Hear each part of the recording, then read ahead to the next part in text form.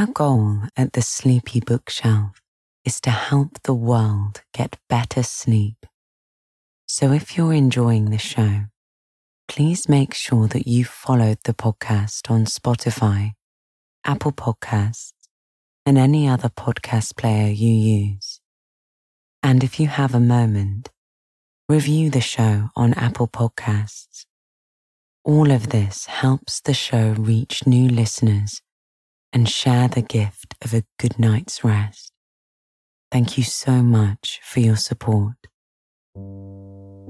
Good evening, and welcome to the Sleepy Bookshelf, where we put down our worries from the day and pick up a good book. I'm your host, Elizabeth.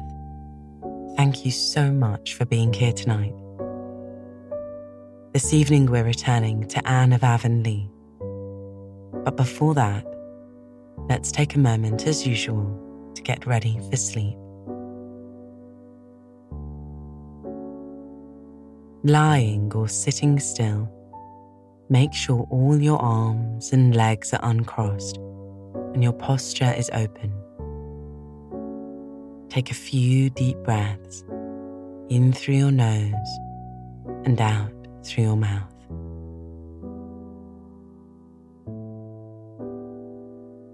Now imagine a warm light gently floating in front of your face. It can be any color or size that you choose. How does this light make you feel? Perhaps happy, or calm, or peaceful. With your next breath, in and out, imagine a little bit of this light traveling into your body, illuminating all the muscles in your face and allowing them to relax. Your eyebrows are softening, your jaw is loosening, your tongue is releasing from the roof of your mouth. As you breathe deeper, that warm light slowly fills up your whole body. You sense it working its way from your neck all the way down to your fingers, and then further from your hips down to your toes, releasing all the tension as it goes. As you lie, breathing steadily, you feel all smoothed out and light. Last time you were here, a newcomer arrived in Avonlea who turned out to be Mr. Harrison's wife. The village was astonished, assuming he was a bachelor. The small, pretty woman was named Emily. They had argued some months before, and she had left him finally on account of Ginger, his rude parrot. Emily was then glad to learn of Ginger's passing in the storm that had just come over. She struck up an immediate friendship with Mrs. Lind, thereby solidifying her place in the Avonlea community. Shortly after, Mrs. Lind's husband, Thomas, finally passed away after battling a long-term illness. Marilla, feeling her own grief for her brother all over again, knew Rachel would need support. Gilbert Blythe was due to go to college soon, which had always been an ambition of Anne's that had been put on the back burner due to Marilla's eyesight being so unstable, and now the matter of the twins. But tonight, we pick back up as Marilla is suggesting Anne revisit the idea of college. So lie back and relax as I turn to the next pages of Anne of Avonlea.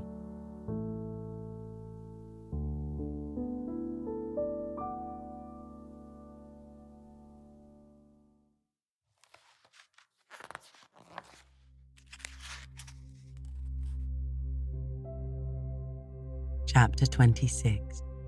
Around the Bend continued. I won't be alone with them. That's what I meant to discuss with you. I had a long talk with Rachel tonight, Anne. She's feeling dreadful bad over a good many things. She's not left very well off. Seems they mortgaged the farm 8 years ago to give the youngest boy a start when he went west, and they've never been able to pay much more than the interest since.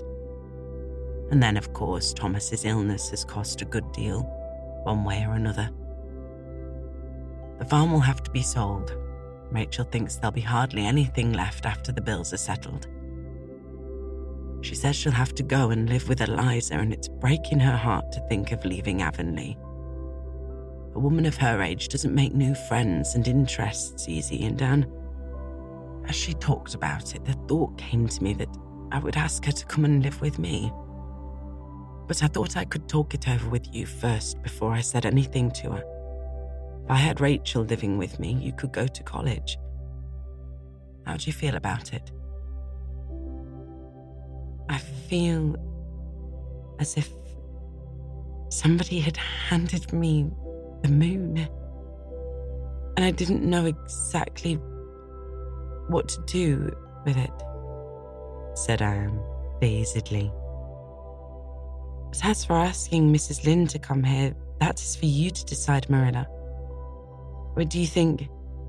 Are you sure you would like it? Mrs. Lynde is a good woman and a kind neighbour, but she's got her faults, you mean to say? Well, she has, of course, but I think I'd rather put up with far worse faults than see Rachel go away from Avonlea. I'd miss her terrible. She's the only close friend I've got here, and I'd be lost without her. We've been neighbours for 45 years, and we've never had a quarrel. Though we came rather near it that time you flew at Mrs. Rachel for calling you homely and red-haired. Do you remember, Anne? I should think I do, said Anne ruefully. People don't forget things like that. I hated poor Mrs. Rachel at that moment. And then that apology you made to her. Well, you were a handful in all conscience, Anne. I did feel so puzzled and bewildered how to manage you. Matthew understood you better. Matthew understood everything, said Anne softly, as she always spoke of him. Well, I think it could be managed so that Rachel and I wouldn't clash at all. It always seemed to me the reason two women can't get along in one house is that they try to share the same kitchen and get in each other's way. Now, if Rachel came here, she could have the north gable for her bedroom and the spare room for a kitchen as well as not, for we don't really need a spare room at all. She could put her stove there and what furniture she wanted to keep, be real comfortable and independent. She'll have enough to live on, of course. Her children would see to that, so all I'd be giving her would be house room. Yes, Anne. As far as I'm concerned, I'd like it. Then ask her, said Anne promptly. I'd be very sorry myself to see Mrs. Rachel go away. And if she comes, continued Marilla, you can go to college as well as not. She'll be company for me and she'll do for the twins what I can't do. So there's no reason in the world why you shouldn't go. Anne had a long meditation at her window that night. Joy and regret struggled together in her heart. She had come at last, suddenly and unexpectedly, to the bend in the road, and college was around it, with 100 rainbow hopes and visions. But Anne realized as well, when she rounded that curve, she must leave many sweet things behind. All the little simple duties and interests which had grown so dear to her in the last 2 years, and which she had glorified into beauty and delight by the enthusiasm she had put into them. She must give up her school, and she loved every one of her pupils, even the stupid and naughty ones. The mere thought of Paul Irving made her wonder if Redmond was such a name to conjure with after all. I've put out a lot of little roots these 2 years, Anne told the moon. And when I'm pulled up, they're going to hurt a great deal. But it is best to go, I think. And as Marilla says, there's no good reason why I shouldn't. I must get out all my ambitions and dust them. Anne sent in her resignation the next day, and Mrs. Rachel, after a heart-to-heart talk with Marilla, gratefully accepted the offer of a home at Green Gables. She elected to remain in her own house for the summer, however. The farm was not to be sold until the fall, and there were many arrangements to be made. I certainly never thought of living as far off the road as Green Gables, sighed Mrs. Rachel to herself. But really, Green Gables doesn't seem as out of the world as it used to. Anne has lots of company, and the twins make it real lively. And anyhow, I'd rather live at the bottom of a well than leave Avonlea. These two decisions, being noised abroad, speedily ousted the arrival of Mrs. Harrison in popular gossip. Sage heads were shaken over Marilla Cuthbert's rash step in asking Mrs. Rachel to live with her. Some opined that they wouldn't get on together. They were both too fond of their own way, and many doleful predictions were made, none of which disturbed the parties in question at all. They had come to a clear and distinct understanding of the respective duties and rights of their new arrangements and meant to abide by them. I won't meddle with you, nor you with me, Mrs. Rachel had said decidedly. And as for the twins, I'll be glad to do all I can for them, but I won't undertake to answer Davy's questions, that's what. I'm not an encyclopedia, neither am I a Philadelphia lawyer. You'll miss Anne for that. Well, sometimes Anne's answers were about as queer as Davy's questions, said Marilla dryly. The twins will miss her, no mistake, but her future can't be sacrificed to Davy's thirst for information. When he asks questions I can't answer, I'll just tell him children should be seen and not heard. That's how I was brought up, and I don't know but what it was just as good a way as all these newfangled notions for training children. Well, Anne's methods seem to have worked fairly well with Davy, said Mrs. Lynde smilingly. He's a reformed character, that's what. He isn't a bad little soul, conceded Marilla. Never expected to get as fond of those children as I have. Davy gets round you somehow. Dora is a lovely child, although she's kind of monotonous? Exactly, supplied Mrs. Rachel. Like a book where every page is the same, that's what. Dora will make a good, reliable woman, but she'll never set the pond on fire. Well, that sort of folks are comfortable to have around, even if they're not as interesting as the other kind. Gilbert Blythe was probably the only person to whom the news of Anne's resignation brought unmixed pleasure. Her pupils looked upon it as a sheer catastrophe. Annetta Bell had hysterics when she went home. Anthony Pye fought two pitched and unprovoked battles with other boys by way of relieving his feelings. Barbara Shaw cried all night. Paul Irving defiantly told his grandmother that she needn't expect him to eat any porridge for a week. I can't do it, Grandma, he said. I don't know really if I can eat anything.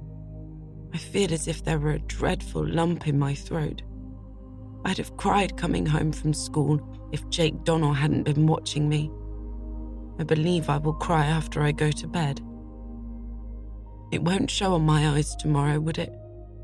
And it would be such a relief. But anyway, I can't eat porridge. I'm going to need all my strength of mind to bear up against this, Grandma, and I won't have any left to grapple with porridge. Oh, Grandma, I don't know what I'll do when my beautiful teacher goes away. Milty Bolter says he bets Jane Andrews will get the school. I suppose Miss Andrews is very nice, but I know she won't understand things like Miss Shirley. Diana also took a very pessimistic view of affairs. It will be horribly lonesome here next winter, she mourned one twilight when the moonlight was raining airy silver through the cherry boughs and filling the east gable with a soft, dreamlike radiance in which the two girls sat and talked. Anne on her low rocker by the window, Diana sitting on the bed. You and Gilbert will be gone, and the Allens too. They're going to call Mr. Allen to Charlottetown, and of course he'll accept. It's too mean. We'll be vacant all winter, I suppose. I have to listen to a long string of candidates, and half of them won't be any good. I hope they won't call Mr. Baxter from East Grafton here anyhow, said Anne decidedly. He wants the call, but he does preach such gloomy sermons. Mr. Bell said he's a minister of the old school. Mrs. Lynde said there's nothing whatever the matter with him but indigestion.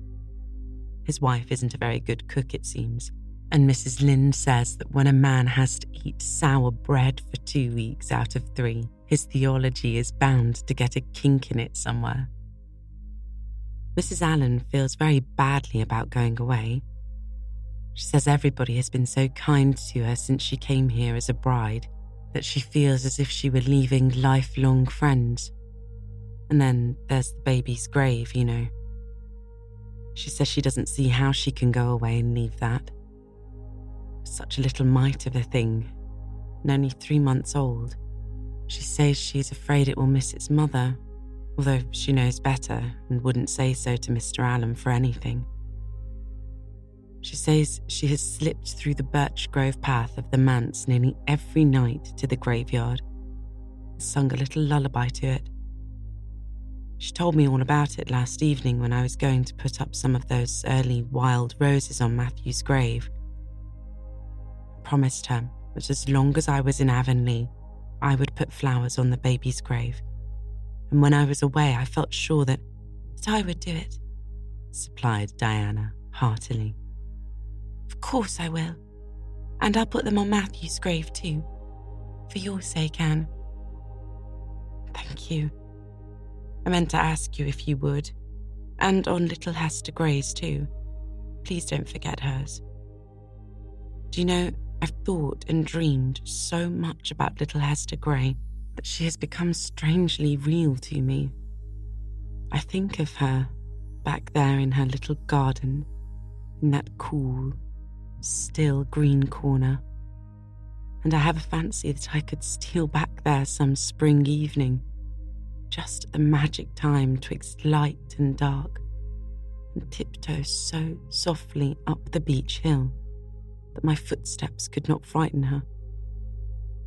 I'd find the garden just as it used to be, all sweet with June lilies and early roses, the tiny house beyond it all hung with vines, and little Hester Gray would be there, with her soft eyes and the wind ruffling her dark hair, wandering about, putting her fingertips under the chins of the lilies and whispering secrets with the roses. And I would go forward, oh so softly, and hold out my hands and say to her, Little Hester Gray, won't you let me be your playmate? For I love the roses too. And we would sit down on the old bench, talk a little, and dream a little.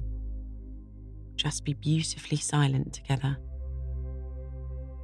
And then the moon would rise and I would look around me and there would be no Hester Grey and no little vine-hung house, no roses, only an old waste garden starred with June lilies amid the grass and the wind sighing, oh so sorrowfully, in the cherry trees. And I would not know whether it had been real or if I had just imagined it all. Diana crawled up and got her back against the headboard of the bed. When your companion of twilight hour said such spooky things, it was just as well not to be able to fancy there was anything behind you.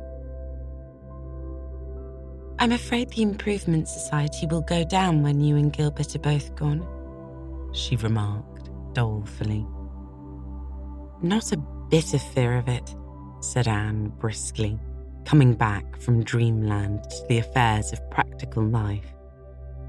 It is too firmly established for that, especially since the older people are becoming so enthusiastic about it. Look what they're doing this summer for their lawns and lanes. Besides, I'll be watching for hints at Redmond, and I'll write a paper for it next winter and send it over. Don't take such a gloomy view of things, Diana, and don't grudge me my little hour of gladness and jubilation now. Later on, when I have to go away, I'll feel anything but glad. It's all right for you to be glad. You're going to college, and you'll have a jolly time and make heaps of lovely new friends. I hope I shall make new friends, said Anne thoughtfully. The possibilities of making new friends help to make life very fascinating.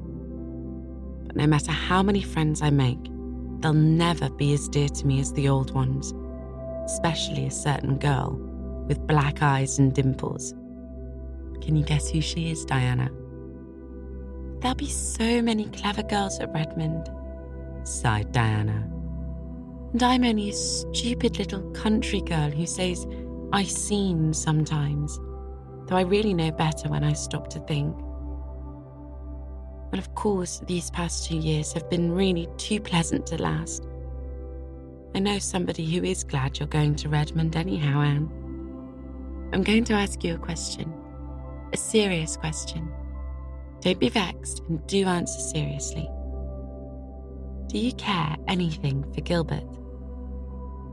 Ever so much, as a friend, and not a bit in the way you mean, said Anne, calmly and decidedly.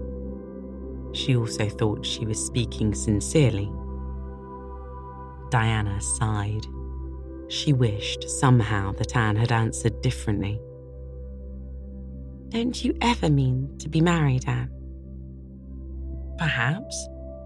Someday, when I meet the right one, said Anne, smiling dreamily up at the moonlight. But how can you be sure when you do meet the right one? Persisted Diana. Oh, I should know him. Something would tell me. You know what my ideal is, Diana.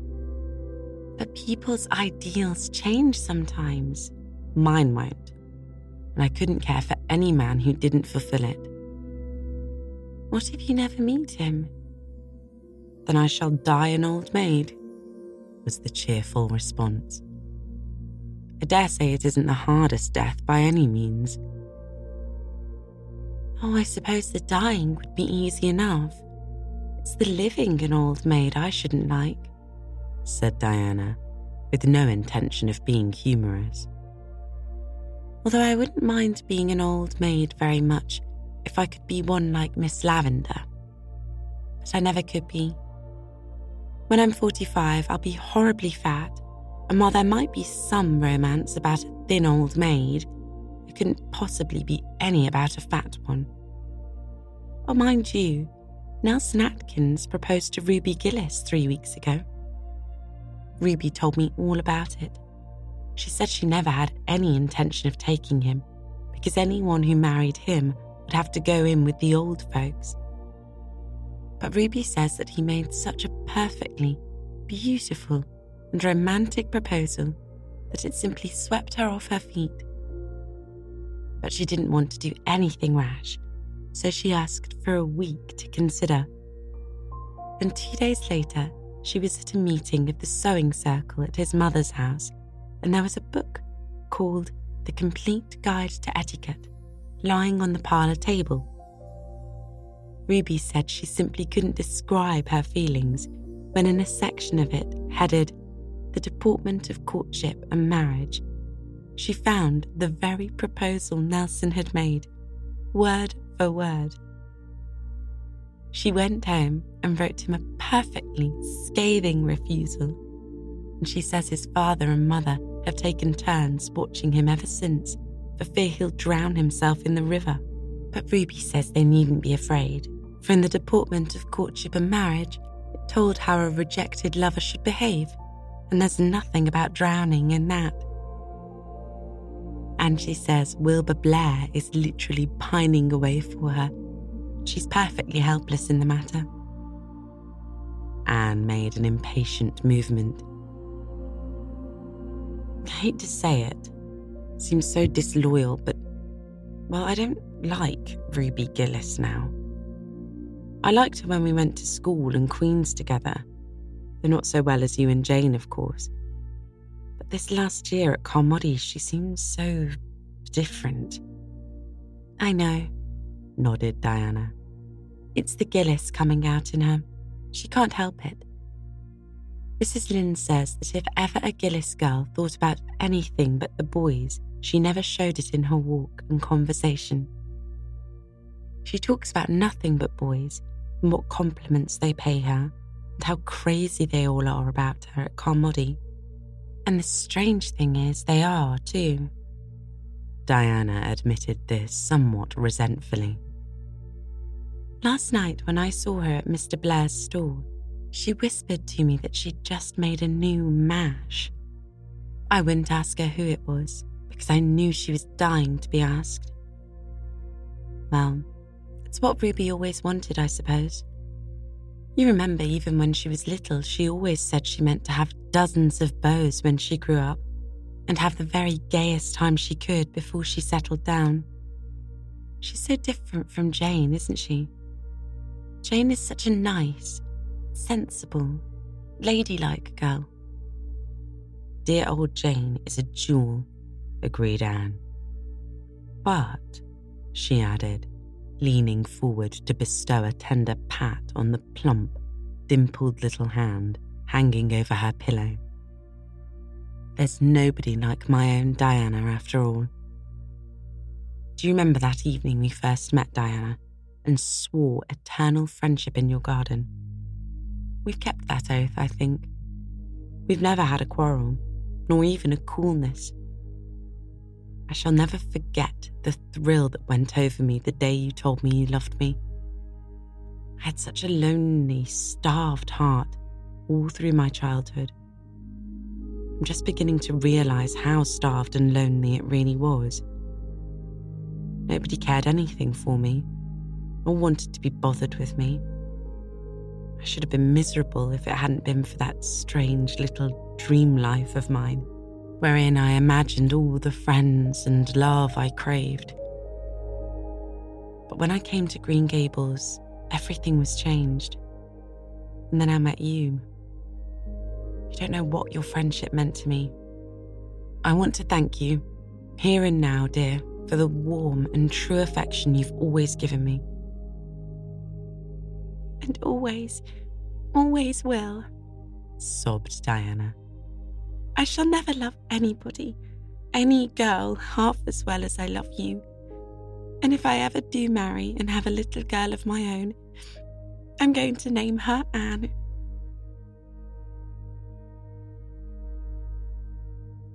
Chapter 27. An afternoon at the Stone House.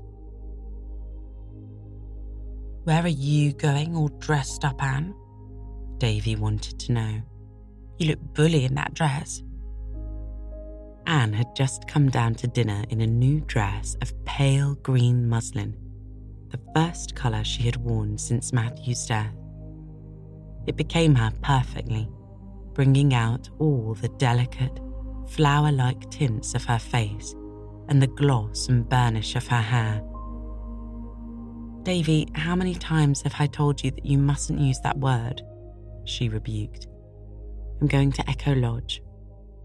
"Take me with you," entreated Davy. "I would if I were driving, but I'm going to walk. It's too far for your 8-year-old legs. Besides, Paul is going with me and I fear you don't enjoy yourself in his company." "Oh, I like Paul lots better than I did," said Davy, beginning to make fearful inroads into his pudding. "Since I've got pretty good myself, I don't mind his being much gooder so much. If I can keep on, I'll catch up with him someday, both in my legs and goodness. Besides, Paul is real nice to us second primer boys in school. He won't let the other big boys meddle with us and shows us lots of games." "How came Paul to fall into the brook at noon hour yesterday?" asked Anne. "I met him on the playground, such a dripping figure that I sent him promptly home for clothes without waiting to find out what had happened." "Well, it was partly an accident," explained Davy. "He stuck his head in on purpose, but the rest of him fell in accidentally.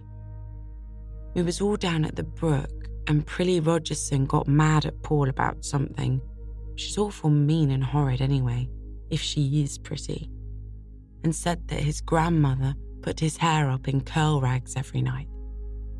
Now, Paul wouldn't have minded what she said, I guess, but Gracie Andrews laughed and Paul got awful red, because Gracie's his girl, you know. He's clean gone on her, brings her flowers and carries her books as far as the shore road. He got as red as a beet and said his grandmother didn't do any such thing and his hair was born curly. Then he laid down on the bank, stuck his head right into the spring to show them. It wasn't the spring we drink out of," seeing a horrified look on Marilla's face. "It was the little one lower down, but the bank's awful slippy and Paul went right in. I tell you, made such a bully splash." "Oh, Anne, I didn't mean to say that. It just slipped out before I thought. He made a splendid splash, but he looked so funny when he crawled out, all wet and muddy. The girls laughed more than ever, but Gracie didn't laugh. She looked sorry. Gracie's a nice girl, but she's got a snub nose. When I get big enough to have a girl, I won't have one with a snub nose. I'll pick one with a pretty nose, like yours, Anne. A boy who makes a mess of syrup all over his face when he is eating his pudding will never get a girl to look at him," said Marilla severely. "But I'll wash my face before I go courting," protested Davy, trying to improve matters by rubbing the back of his hand over the smears. "And I'll wash behind my ears too, without being told. I remembered this morning, Marilla. I don't forget half as often as I did. But," and Davy sighed, "there's so many corners about a fellow, it's awful hard to remember them all.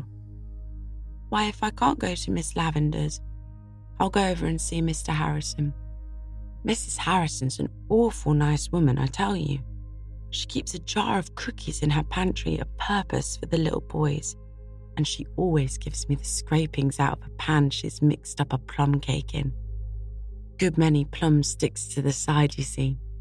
Mr. Harrison was always a nice man, but he's twice as nice since he got married over again.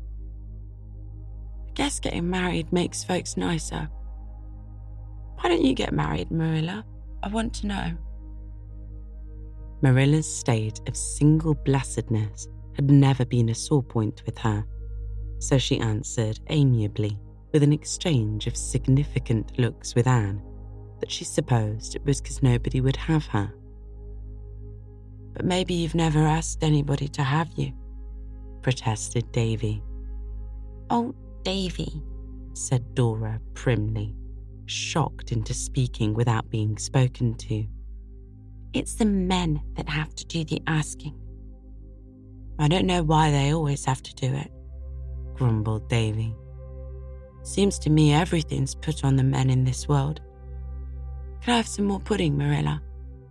You've had as much as was good for you, said Marilla, but she gave him a moderate second helping. I wish people could live on pudding. Why can't they, Marilla?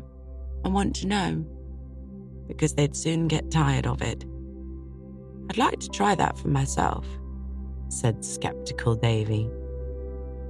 But I guess it's better to have pudding only on fish and company days than none at all. They never had any at Milty Boulter's. Milty says when company comes, his mother gives them cheese and cuts it herself. 1 little bit apiece and 1 over for manners. If Milty Boulter talks like that about his mother, at least you needn't repeat it, said Marilla severely. Bless my soul. Davy had picked this expression up from Mr. Harrison and used it with great gusto. Milty meant it as a compliment. He's awful proud of his mother, 'cause folks say she could scratch a living on a rock. I suppose those pesky hens are in my pansy bed again, said Marilla, rising and going out hurriedly. The slandered hens were nowhere near the pansy bed, and Marilla did not even glance at it. Instead, she sat down on the cellar hatch and laughed until she was ashamed of herself. When Anne and Paul reached the stone house that afternoon, they found Miss Lavender and Charlotta the Fourth in the garden, weeding, raking, clipping and trimming as if for dear life. Miss Lavender herself, all gay and sweet in the frills and laces she loved, dropped her shears and ran joyously to meet her guests, while Charlotta the Fourth grinned cheerfully. Welcome, Anne. I thought you'd come today. You belong to the afternoon, so it brought you. Things that belong together are sure to come together. What a lot of trouble that would save some people if they only knew it. But they don't, and so they waste beautiful energy moving heaven and earth to bring things together that don't belong. And you, Paul, why, you've grown. You're half a head taller than when you were here before. Yes, I've begun to grow like pigweed in the night, as Mrs. Lynde says, said Paul in frank delight over the fact. Grandma says it's the porridge taking effect at last. Perhaps it is. Goodness knows. Paul sighed deeply. I've eaten enough to make anyone grow. I do hope now that I've begun, I'll keep on till I'm as tall as Father. He's 6 feet, you know, Miss Lavender. Yes, Miss Lavender did know. The flush on her pretty cheeks deepened a little. She took Paul's hand on one side and Anne's on the other and walked to the house in silence. Is it a good day for the echoes, Miss Lavender? Queried Paul anxiously. The day of his first visit had been too windy for echoes, and Paul had been much disappointed. Yes, it's just the best kind of day, answered Miss Lavender, rousing herself from her reverie. But first, we are all going to have something to eat. I know you two folks didn't walk all the way back here through those beech woods without getting hungry, and Charlotta the Fourth and I can eat at any hour of the day. We have such obliging appetites. So we'll just make a raid on the pantry. Fortunately, it's lovely and full. I had a presentiment that I was going to have company today, and Charlotta the Fourth and I prepared. I think you are one of the people who always have nice things in their pantry, declared Paul. Grandma's like that too, but she doesn't approve of snacks between meals. I wonder, he added meditatively, if I ought to eat them away from home when I know she doesn't approve. Oh, I don't think that she would disapprove after you had a long walk. That makes a difference, said Miss Lavender, exchanging amused glances with Anne over Paul's brown curls. I suppose that snacks are extremely unwholesome. That's why we have them so often here at Echo Lodge. We, Charlotte the Fourth and I, live in defiance of every known law of diet. We eat all sorts of indigestible things whenever we happen to think of it, by day or night, and we flourish like green bay trees. We are always intending to reform when we read any article in a paper warning us against something we like. We cut it out and pin it up on the kitchen wall so that we'll remember it. But we never can somehow, until after we've gone and eaten that very thing. Nothing has ever killed us yet. But Charlotte the Fourth has been known to have bad dreams after we had eaten donuts and mince pie and fruitcake before we went to bed. Grandma lets me have a glass of milk and a slice of bread and butter before I go to bed. And on Sunday nights she puts jam on the bread, said Paul. So I'm always glad when it's Sunday night, for more reasons than one. Sunday is a very long day on the shore road. Grandma says all too short for her, and that Father never found Sundays tiresome when he was a little boy. It wouldn't seem so long if I could talk to my rock people, but I never do that because Grandma doesn't approve of it on Sundays. I think a good deal, so I'm afraid my thoughts are worldly. Grandma says we should never think anything but religious thoughts on Sundays. But teacher here said once that every really beautiful thought was religious, no matter what it was about or what day we thought it on. But I feel sure Grandma thinks that sermons and Sunday school lessons are the only things you can think truly religious thoughts about. And when it comes to a difference of opinion between Grandma and teacher, well, I don't know what to do. In my heart, Paul laid his hand on his breast and raised very serious blue eyes to Miss Lavender's immediately sympathetic face. I agree with teacher, but then, you see, Grandma has brought Father up her way and made a brilliant success of him, and teacher has never brought anybody up yet, though she's helping with Davy and Dora. But you can't tell how they'll turn out till they're grown up. So sometimes I feel as if it might be safer to go by Grandma's opinions. I think it would, agreed Anne solemnly. Anyway, I dare say that if your Grandma and I both got down to what we really do mean, under our different ways of expressing it, we'd find out we both meant much the same thing. You'd better go by her way of expressing it, since it's been the result of experience. We'll have to wait until we see how the twins do turn out before we can be sure that my way is equally good.